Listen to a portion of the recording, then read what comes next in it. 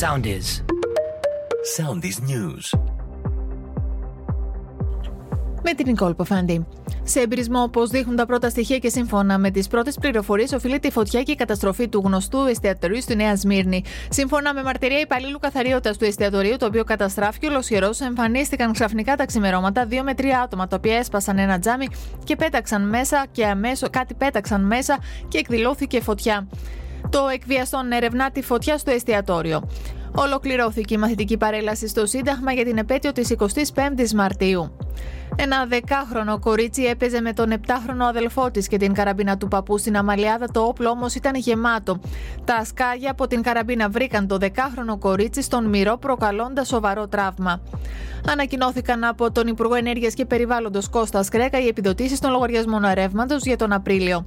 15 ευρώ ανά μεγαβατόρα η επιδότηση του ηλεκτρικού ρεύματος.